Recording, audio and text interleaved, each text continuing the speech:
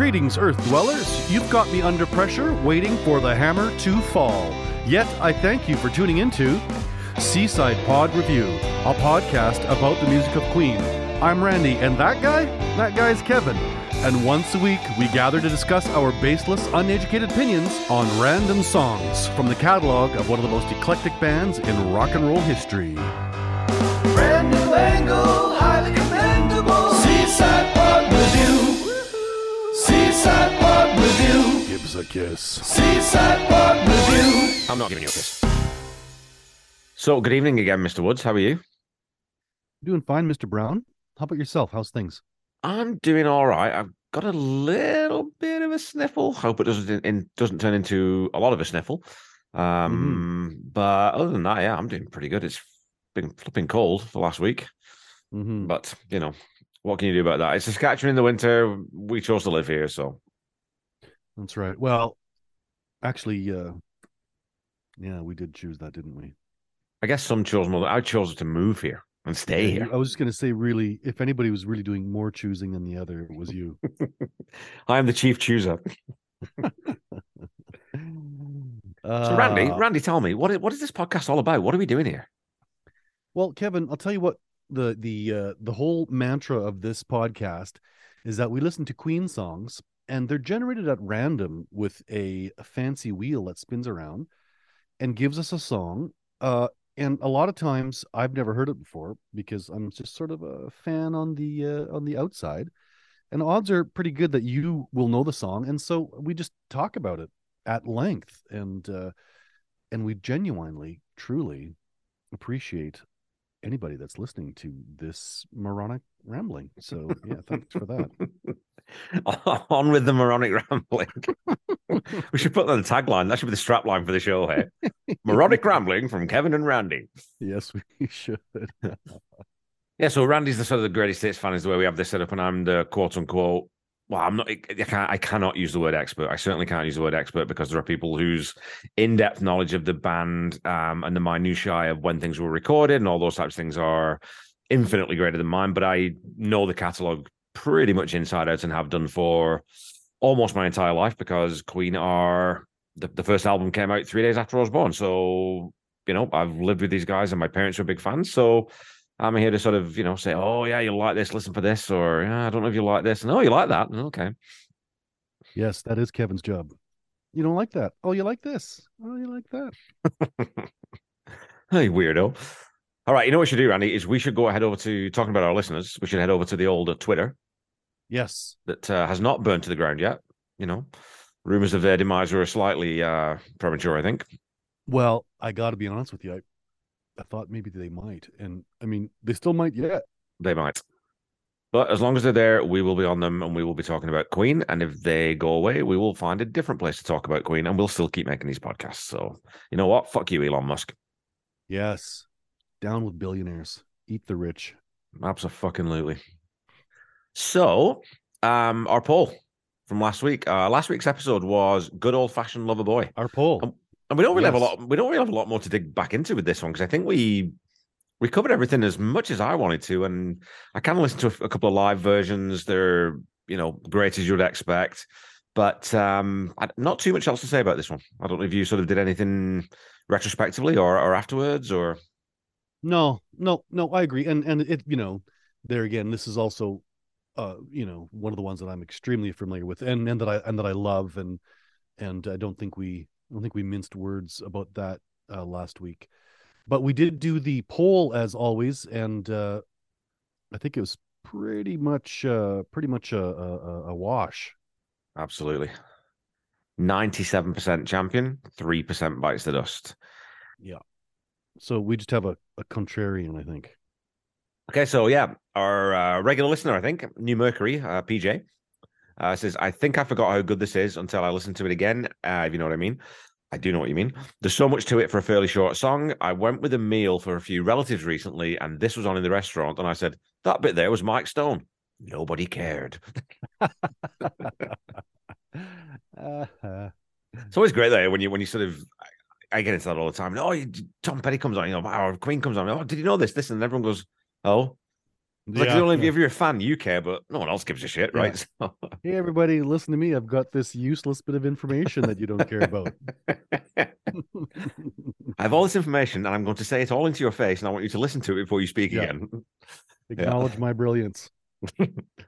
Our friend Dieter, My Chameleon Days, says, a champion. The stars really aligned during the writing and recording of the song. Everything fits. There's no fat to be found. Lyrics, music, production, everything is top notch. Oh, and I always had something like this in mind when thinking about driving my saloon. So he's put a poster of that's an old roller, right? An old Rolls Royce, like one of the really early models. And that, I kind of said back, yeah, that does fit thematically. And I think that I was misremembering what a hansom cab is rather than a saloon. And I think that, yeah, a 4-door saloon or a 2-door saloon, that kind of makes more sense a little bit. Mm-hmm. Lisa Malloy says this is going to be a clear champion, a perfect song from start to finish. And she was pretty much bang on. There was one contrarian, I think, but Stuart Charlesworth, 2 minutes 54 of musical perfection. I agree with pretty much everything you said on the podcast and everything shared here. Well, thank you very much, Stuart. Also, it is beautifully queer and so positive and joyful about it. The song makes me smile just thinking about it. What a band, what a song. I hadn't really it being queer. I hadn't sort of thought about that at all. I'd have to go back and listen to it with that slant on it and see how I feel about that, because I think that's an interesting observation. Cheap B movie. So that's a reference to a lyric in a song that I'm guessing you don't know, Randy. The song You're Headlong. right there, Kevin, because I don't know what that means. There we go. So that's a deep cut reference in the Twitter handle. It says, I just love the way they serenade us with this one. Definitely a champion. And then Darren Helliwell says, a great song, a big fan when Freddie writes songs in this style of music. And there are quite a few of those. I think I was thinking about that today. I might actually throw together at some point a playlist of these sort of, Seaside Rendezvous, Good Old Fashioned Loverboy, all the ones that have that sort of slightly camp, slightly vaudeville, sort of music hall type feel to them, because that'd be an interesting thing to put together, I think. Yeah. It's like it's in a throwback to an earlier style, right? Yeah, and they do such a good job of it, right? Yeah, some lovely words from Rob Hatton at BlackWitchF on Twitter. You guys did a stellar job handling this delightful track. Loved the episode. This song embodies everything Queen did right in the 70s and contrasts so much with what they got wrong in the 80s. All 4 members are putting their all into it, working together in service of the track. Fucking great summary. We instead of doing a 45-minute episode, we could have just put that tweet out, really, couldn't we? Well, maybe just going forward, we'll just get Rob Hatton to summarize, and then we'll just talk about his summary. Yeah, no, good. He's right. At Brian Crozier, no other artist could have written and recorded this. 11,000 out of 10. Yeah, and I really like that comment in particular because I really feel that way. Like, what other band could have done that? Like, honestly, seriously. Yeah. I mean, I suppose there's someone, but yeah. It's like you said, though, too. I think you responded to a comment on a different sort of thread that. Oh, maybe, yeah. A lot of bands, struggle to find their sound early on, but Queen's sound was pretty much almost fully formed coming out the gate, and they knew exactly who they were, and they knew how to lean into it, and how to get the best out of that. Yeah. Good point. I had said in the episode that I thought that maybe Mike Stone in this episode was the first non-Queen member to provide a vocal on a song. And thanks to Paul Bradbury for pointing out that I was wrong on that. And he says that goes to the debut album's producer, John Anthony, who did Look Out at the end of Modern Times Rock and Roll. So I stand corrected, or I sit corrected. Good. That's good. Our buddies Queen Rocks in Australia. What do you get when you take all you have learned from Killer Queen, Leroy Brown, Sunday Afternoon, Seaside Rendezvous, and mix it all together? The vaudevillian pop perfection that is Loverboy. A shame it was the last of its kind Fred wrote for Queen. Agree, Kev, the solo is sublime. And Lisa Malloy again finishes up. Agree, it's a banger. A Day at the Races isn't my favorite album, but this song, along with Somebody to Love and Tie Your Mother Down, are standouts for me. So a lot of love for this song. Yeah, and obviously we expected that. So, I mean, frankly, if that hadn't been a blowout poll, I might have just packed the whole thing in, to be honest with you. And I'd leave you to it. You could find a new co-host. I'm sure you'd find someone equally burbling and moronic, you could to ramble with, and I would have just gotten about my life. Well, I got to admit, I was pretty close to letting you go there, so I'm glad this has all worked out.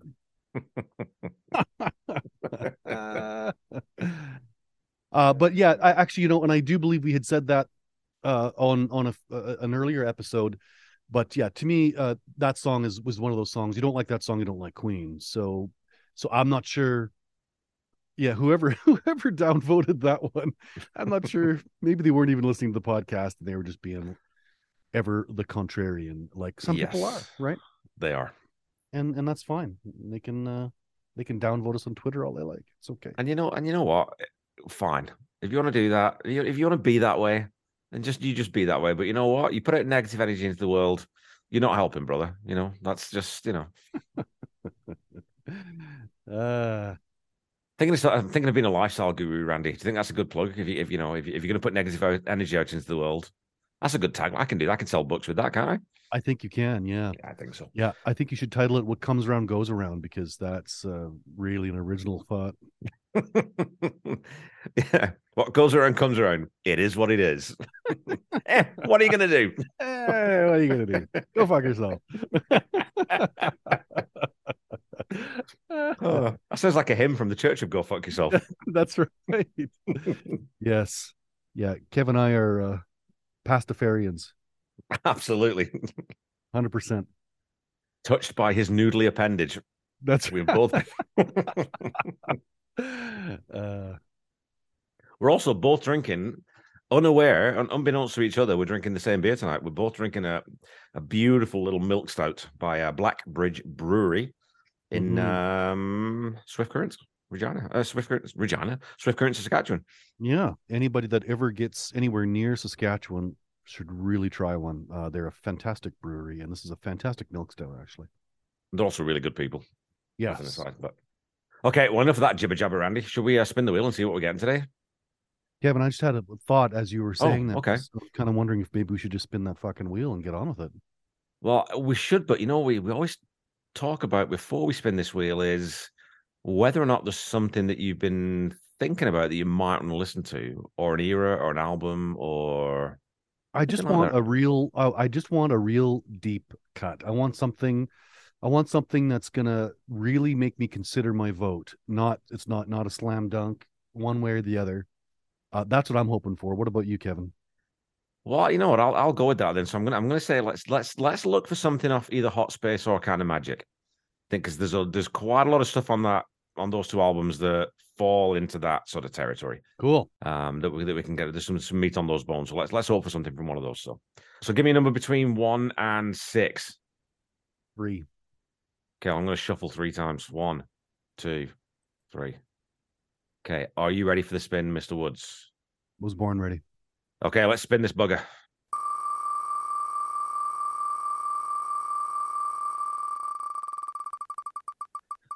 Oh, and look at this. Well.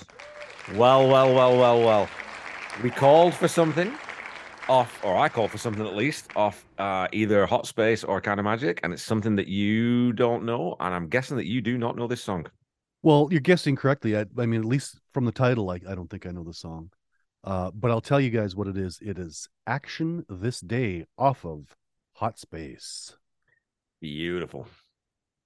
Okay, so this one, Randy, is, I would say, out of the catalog, is one of the ones that I'm not as familiar with. I know the song, obviously, but it's one that I don't listen to a ton anymore. And I'm kind of curious to see, like, when we listened to Heaven for Everyone, I was sort of wondering whether nostalgia would sort of, change my perception of the song, subjectively. Yeah. This one's another one that I think will be interesting to listen back with a fairly fresh set of ears, because I don't listen to Hot Space a ton. It's not one of my favorite Queen albums. And this song isn't one that I have on any of my playlists, so I don't go back to this one. But bringing up the lyrics, as soon as I saw the opening lyrics, I was like, oh, yeah, I remember exactly which song this is. So, and I guess this is a Roger Taylor song. So it'll be interesting to see and hear the lyrics, and if we're gonna have to mention that we think he's a shitty lyricist. Yeah, and just reading up on this a little bit, Randy, the title comes from a quote from wartime leader and otherwise somewhat despicable human being, Winston Churchill. And it was a sort of a red label to the most important memoranda and military orders that he sent to his staff, and on which were written "Action This Day" in black capital letters. So action as in the verb rather than, Yeah. Mm-hmm. And I got that from Queen, All the Songs by Benoit Clerc, which is a book that kind of has as much information as the author could find on each individual song. And I think we'll maybe start referring back to that a little bit more, because there's definitely a little bit more information there, or complementary information to what we can find on Wikipedia and quickly sort of Googling. So, yeah, fair dinkum. And so this is also, from Hot Space, which was produced by Reinhold Mack, who's the same guy who did The Game. I'm pretty positive on that. I don't think I'm wrong on that one. I got something wrong last week. I think I'm right on that. But this is where I think he got everything right on The Game. Yeah. Hot Space, sometimes I feel that the production wasn't great and it didn't really show Queen. We talked earlier in the episode about Queen had a specific sound. They knew what it was and they leaned into it. Well, they got away from that on this album. And I think this is one of the songs where it doesn't really line up with what you expect from Queen. So I think it'll be interesting to sort of see how I feel about that now. Yeah. Well, and it's us as listeners, we are wanting our favorite bands to sound the same. But I know from personal experience as an artist that you're always trying to change and evolve and adapt. And I guess that's exactly what these guys were doing at that time. And the lovely folks down at Wikipedia, they say that this is their 10th album, which seems pretty reasonable. Seems like maybe there was 9 before this. So given the amount of fingers and toes I have, I'm going to say that that's true. And yeah, I was just also reading here too, Kev, that Roger Taylor said that it was actually John Deacon who turned the band more towards a disco sound. And he went on further to say that John was always R&B orientated. He wrote Another One Bites the Dust, which was their biggest selling record of the year. And he says, I think that's the song that catapulted us into taking that road. And he added, I think we went too far and did too much. Everybody in the band feels that way now, which, of course, hindsight being 2020, Rogers, well, I think he's correct. But like I said, as an artist, I'm sure at the time, you've got to push the boundaries. You've got to try new things. You've got to take risks. And that's what they were doing. And maybe it just didn't land for us, the listener. Well, it's one of those things that I always have mixed feelings on that. Like, I know when, we've talked about another favorite band of mine, Foo Fighters, the last couple of albums that they released, they're not for me. And it's not that they're bad. It's just, I don't like the way they're produced. I don't like the way they sound and they're arranged, right? And it's more to do with that sort of poppy, pop rock, pop kind of feel to it, where they were always a little bit more meatier, earlier. So again, but I still appreciate the fact that they want to try to do something different, because a band trying to evolve, well, that's a good thing. That's always a good thing, as long as they know when they've had misfires and they come back to, okay, well, from that experience, what we thought was good from that was this, so we'll take that and we'll keep that, and the stuff that was shit and didn't work out, well, we won't do that again, right? So, and I think the bands that learn and do evolve, they always kind of last a little bit longer. And I think Queen managed to get through. Well, I would say we'll talk a little bit more about on later albums, but I think they avoided the pitfalls of going too far into the disco stuff. Yeah, well, and I guess for me, I always appreciate a band that does explore and does push, whether it hits or misses. You can't deny the success of a band like AC/DC, who wrote the same song for 35 years. But Queen didn't do that, and you and I are talking about them on a podcast, so maybe in a way they did do something. They're pushing the boundaries is what's driving this conversation. So absolutely, yeah. And again, sort of, it's the main reason you do a podcast like this. Is it would be quite dull actually if we just said, oh, it's a great song every week. I would hope that there would be some stuff where we actually have something to talk about. And I think, again, I think this might be one of those songs. I'll have to, like I said, once we get into it, the sort of the memory floodgates open. Maybe I'll love it again. I don't know. We'll see. Shall we get started? Let's give it a spin.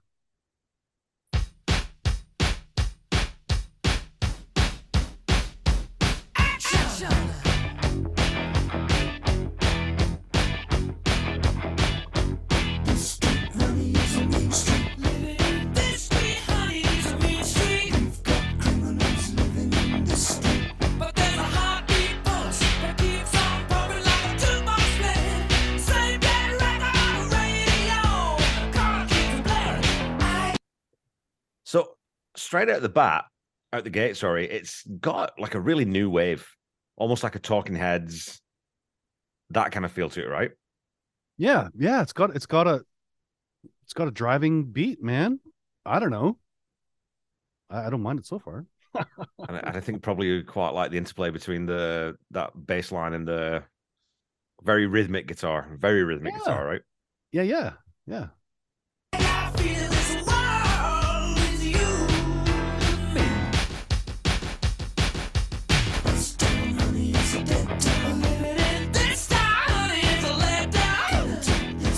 You know what I can't help thinking though with that groove is I almost expect to go my Sharona. Yeah, I mean it's definitely got a little, but who sings My Sharona? I forget. The Knack, was it? I think it was the Knack. right? That's right. Well, anyhow, they don't own copyright on, so the Queen's allowed to use it. Don't worry. Yeah.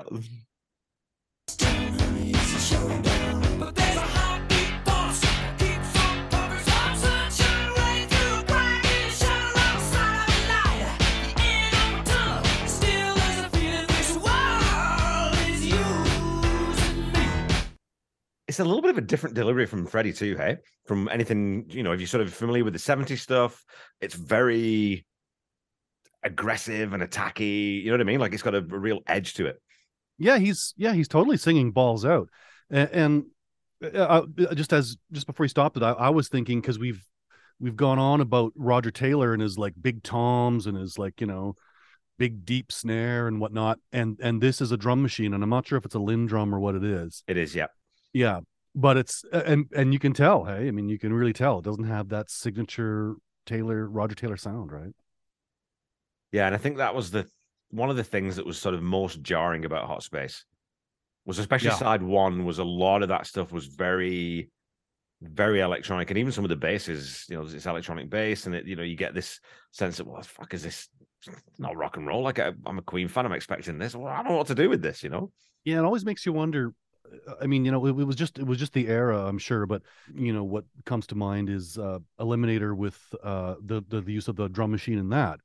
Yes. Well, in both cases, you have two very capable drummers, completely, super talented people. They either get talked into it, or I mean, I'm sure some drummers embraced it, but it does make you wonder, because Roger Taylor could have played that beat and easily. they could have made it sound electronic if they wanted. I mean, so I guess why? Who knows? Well, I mean, I guess certainly timing is not an issue, right? Well, I think it's the new toy, right? It's the thing that, I mean, everyone's doing this. We should have a go. Let's play with it. Or sometimes, like, it's a case of, I know with my other podcast with Penny the Heartbreaker, sometimes it was a case of, well, there's this instrument in the studio. Let's just fuck around with it, see what it does. Let's see if we get anything out of it. That's something too, and I mean, I know it continues to happen to this day, but anytime a company like Linn Drum or whoever it is comes up with some new piece of tech, well, they send it out to the top artists. They send it out and they say, use it, and in hopes that it spurs sales, and of course it does, right? It showed it with Linn Drums. Yeah, it was everywhere. Yeah.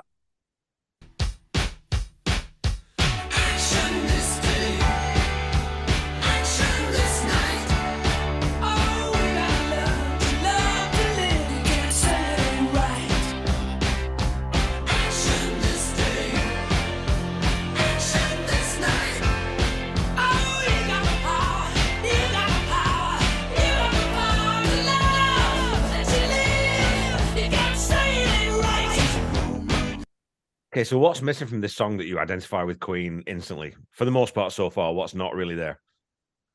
Well, the signature Brian guitar. There we go. Yeah, there's nothing in it, hey? Like, it's really... Not so far, but yeah. I was assuming there might be a face melter coming here at some point. It is. It's just driven by that very sort of mechanical drum beat, staccato bass line. And again, everything's very spiky in the song, like, and deliberately so, obviously, but then the vocals are punchy, like it's really got lots of attack to it, lots of jagged edges. Yeah.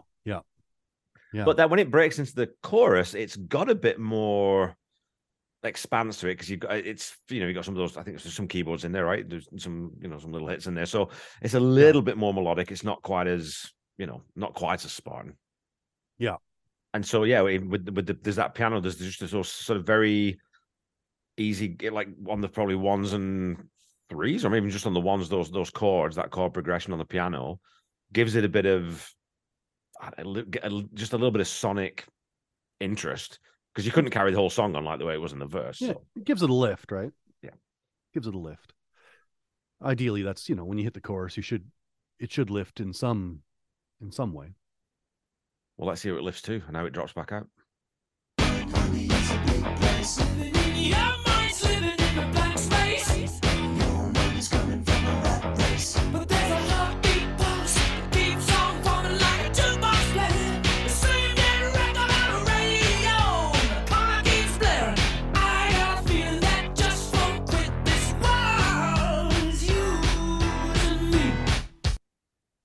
So lyrically, this is I can't think I commented on this with Heaven for Everyone, where Roger Taylor, when he's writing, when he tries to be sort of sincere and earnest, quite often comes off as just being a bit, makes your balls shrivel and your belly button tight, and it's not, doesn't always feel great. This one's a kind of a weird little hybrid, because the verses, right? So this street honey is a mean street, living in this street honey needs a mean street. We got criminals, da da da. So he's got lots of alliteration, lots of the rhyme over and over and over again. But then the action this day in the chorus, that's more of a call to arms, more of a hopeful sort of thing again. But he manages to blend it here, I think. Lyrically, this one kind of works for me. I know that we lambasted his lyrics in an earlier episode, but this is good. I like it. I like the lyrics in this one. It's yeah. I don't know what more to say. Yeah, this is a great line. Your mind, honey, is a bleak place. Yeah. Living in your mind's living in a blank space. Your mind's coming from a rat race. I don't know. Yeah. I like it. It's got a bit of punch to it. I like that. Yeah. Yeah. Way to go, Roger. Way to go, buddy. Way to go.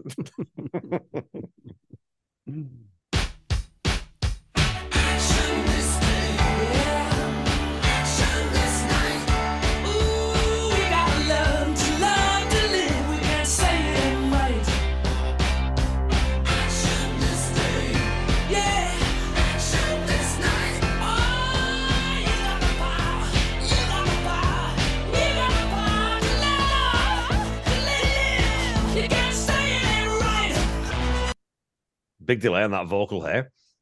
There's a big delay, yeah. Yeah. There's a big delay for sure. And the chord structure is not, I mean, it doesn't have to be. It's chord structure is not overly complex. Just kind of seems like it follows like the 1-4-5, and maybe there's a couple other little things in there. But yeah, well, you're right. I'm not exactly sure where we are in the song because I wasn't looking at that page. But yeah, no Brian May, noodly noodly. No noodly noodly, no woodly woodly woodly. Hoodla hoodla. I think you posted that on Twitter. I've never seen that. Oh no, me and you were having a conversation with my brother. I'd never seen that written down. I'm like, yeah, it's hoodla hoodla. That's exactly what it is. It is, yeah.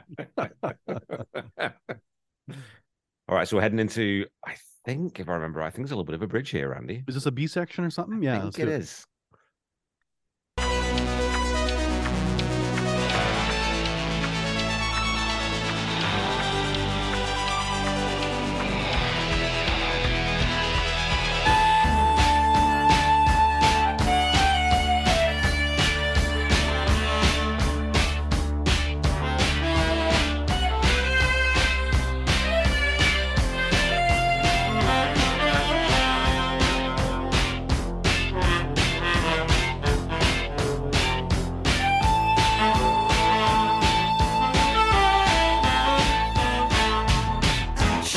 That saxophone is played by Italian session musician Dino Solera, and it's interesting. Just as I was listening to it, how unaffected the sound was. It's just a sax honking to a mic. It sounds very close, right, which is sort of interesting, actually. But not my favorite sax solo I've ever heard.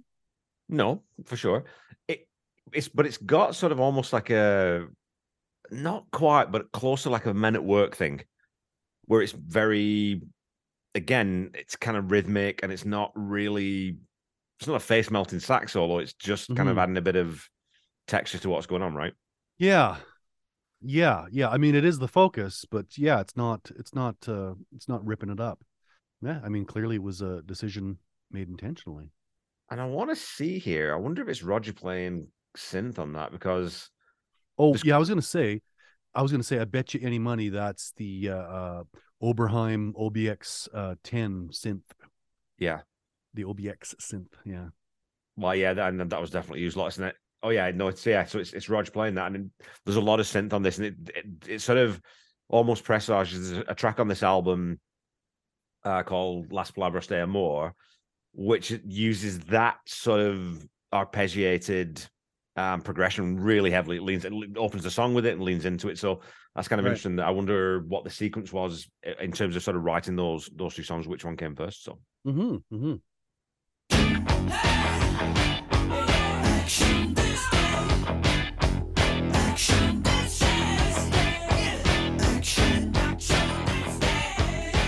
Sounds like the Love Machine guitar riff, actually, on the right hand side. I don't think I know that I'm one. just a love machine, do do do do, for nobody but you. Who sings Sounds that? like it. So it's originally by the Miracles, Okay. Well, but let me just bring that up, Randy. Let's it's the same but different, or different but the same, however you want to put it. It just reminded me of it, you know. yeah, well, I'm just gonna play a couple seconds of it here because I think it's funny when when you hear something in a song and it immediately just reminds you of something else. It triggers something else. I always like those associations. I know that how many times have I said to you that you play me a new song and it's that kind of reminds me of This, a this, song and that you've this. written. It's like, it reminds me of this or that, or that little bit reminds me of The Police, or that reminds me of this or whatever, So we have those connections that we build in our brains that I always like those. I find those really interesting, and especially when you don't hear what someone else does, which is always super cool. Yeah, and further to that, we're all just anybody who's writing a song. We're just a sum of everything that we've heard. Do you know what I mean? So Yeah. And if these guys were truly exploring more of the R&B and disco and stuff, well, I mean, it's not out of the realm of possibility they're listening to Smokey Robinson, right?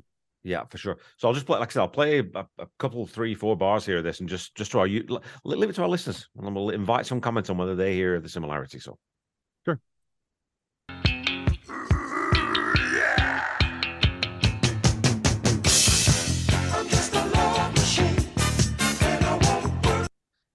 Yeah, man. I mean, Hot Space has got some of those grooves on it. I kind of hear where you're coming from with that. So, yeah, it's not out of the realm of possibility that they were, influenced by the style of Smokey Robinson and the Miracles.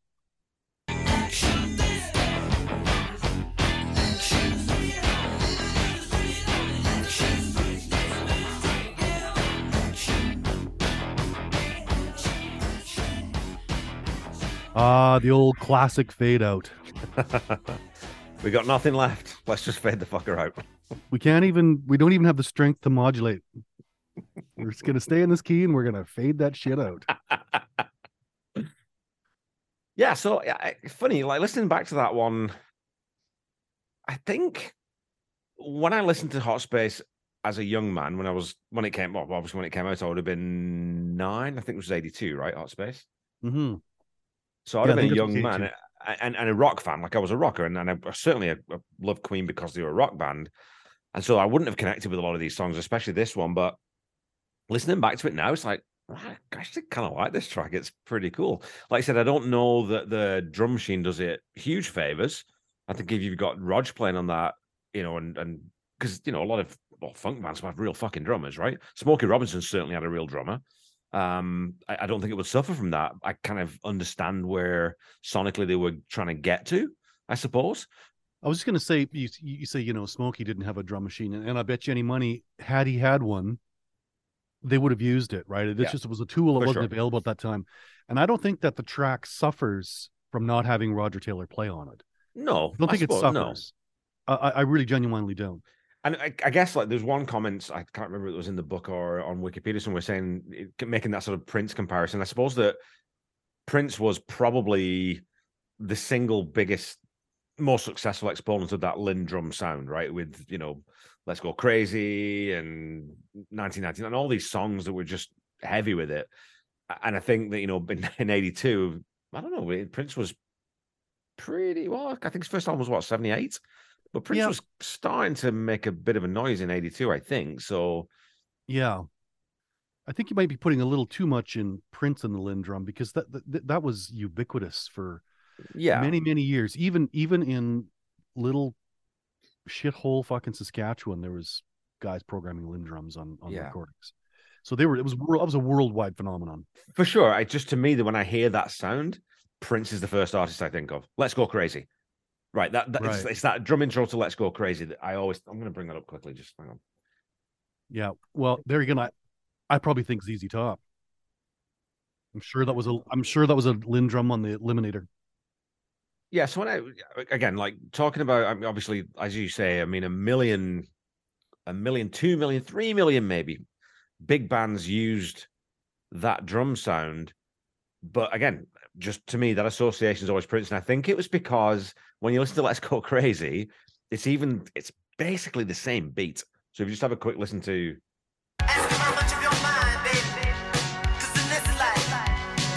know, kick on the ones and threes, snare on the twos and fours, it's a straight back beat. It's like it's got that same rhythmic propulsion to it. So yeah, that's just what spot. Maybe that's why I was thinking Prince, because of that specific beat. I don't know, maybe. Right. The wiki page says that two also was a Queen songs is in 2/4, so that means you get two beats in each measure. Yeah, and a quarter note receives one count. So it is kind of odd. It's quick. It's a two-step, right? You can two-step to that fucker. Not well, you and I can't two-step because we don't dance, but people who can two-step could two-step to this song. I think they could. Okay, so in terms of, you know, we basically on this podcast we give it a thumbs up, basically a thumbs up or thumbs down. We don't even have a middle ground, which you know, and so one of our listeners had actually asked if we would consider putting in a middle vote, so either yes, no, or it's all right. But I kind of like having the yes, no, because it forces you to come down on one side of the fence or the other. And again, would explain to our listeners, we're not saying that anything we say, or if I say something bites the dust, or Randy says something bites the dust, doesn't necessarily mean we're saying it's a shit song. It's just sort of, for me always anyways, it's if I'm thinking about the entire Queen catalogue, is this sort of in that top 50, 60%, or is it a little bit lacking, or is there something that's missing from it?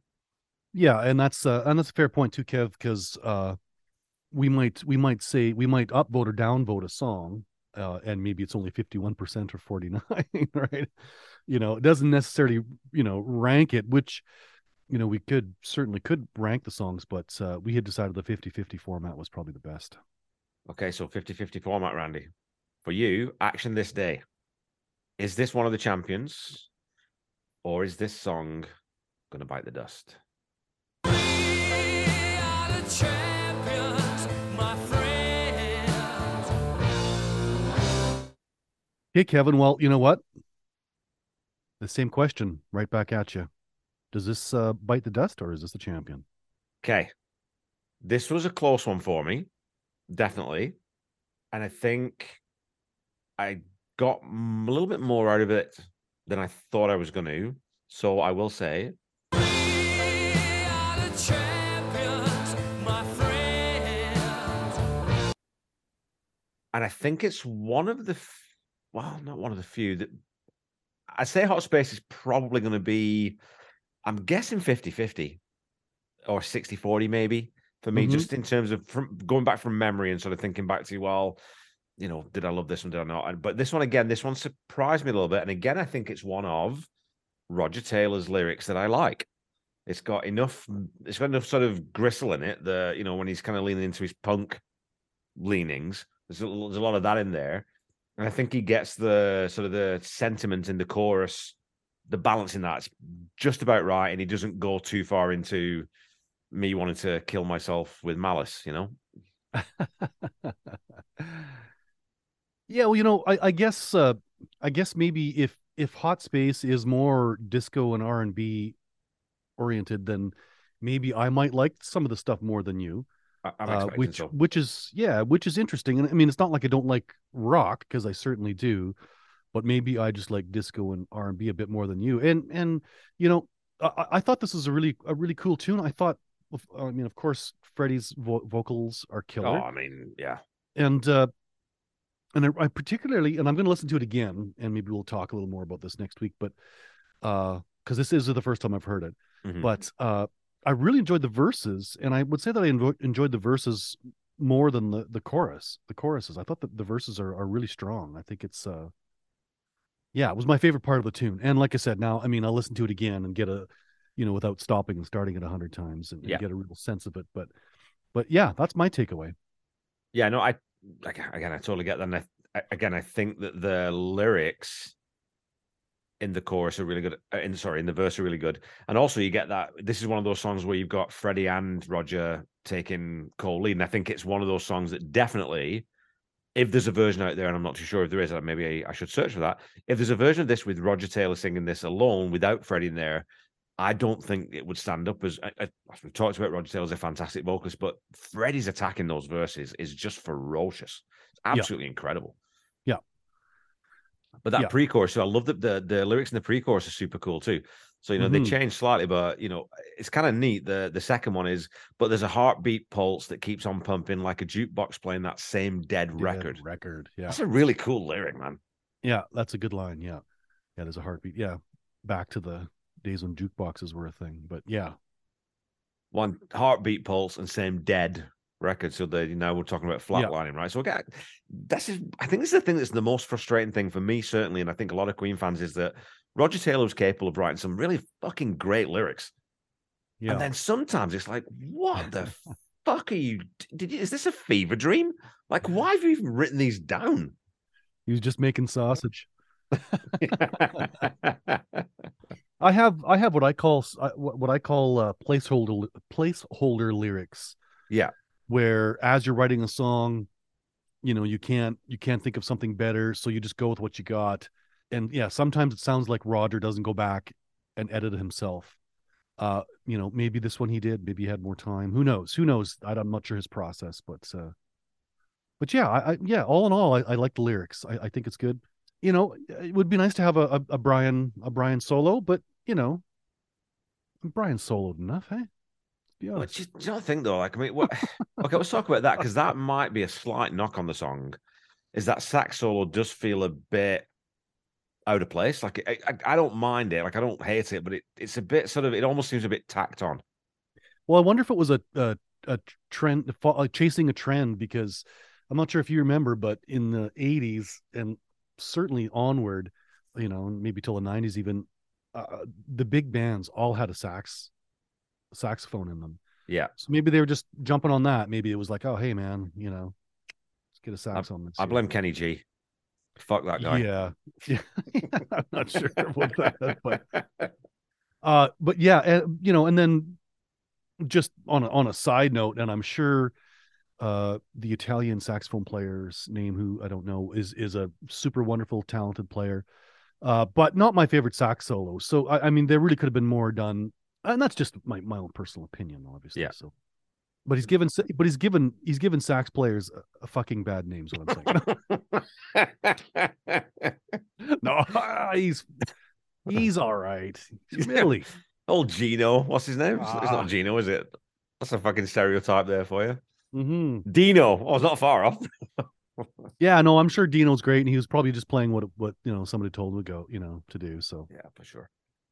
But just I don't know. He took his $300 and he says, "Fuck you guys, I'm out of here." Hey Dino, how was work today? Oh, Yeah. I played on this fucking weird fucking song by this rock band who I've never heard of. Hot space, more like hot shit.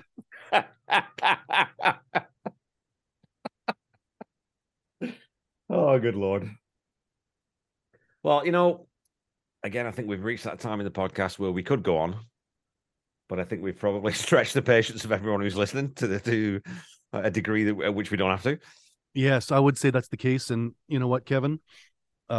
By the way, folks, Kevin does our audio edit. Why don't you just tighten it up a little bit so they don't have to listen to us stammer and sound like more idiotic than we truly are. So cut it down to like 10 minutes, just the song Yeah. and just a little bit of chat, I think, maybe. Yeah, I tell you what, how about you just play the song and then we'll hire some professionals to talk about it afterwards. All right, well, let's wrap this up, Randy. We can finish our beer and let these good people get back to their lives. And we'll leave the last word, as we always do, to Mr. Freddie Mercury. In rock history, stay tuned. Brand new angle, highly commendable. Seaside Pod Review. Seaside Pod Review. Give us a kiss. Seaside Pod Review. I'm not giving you a kiss. I'm just a musical prostitute, my dear.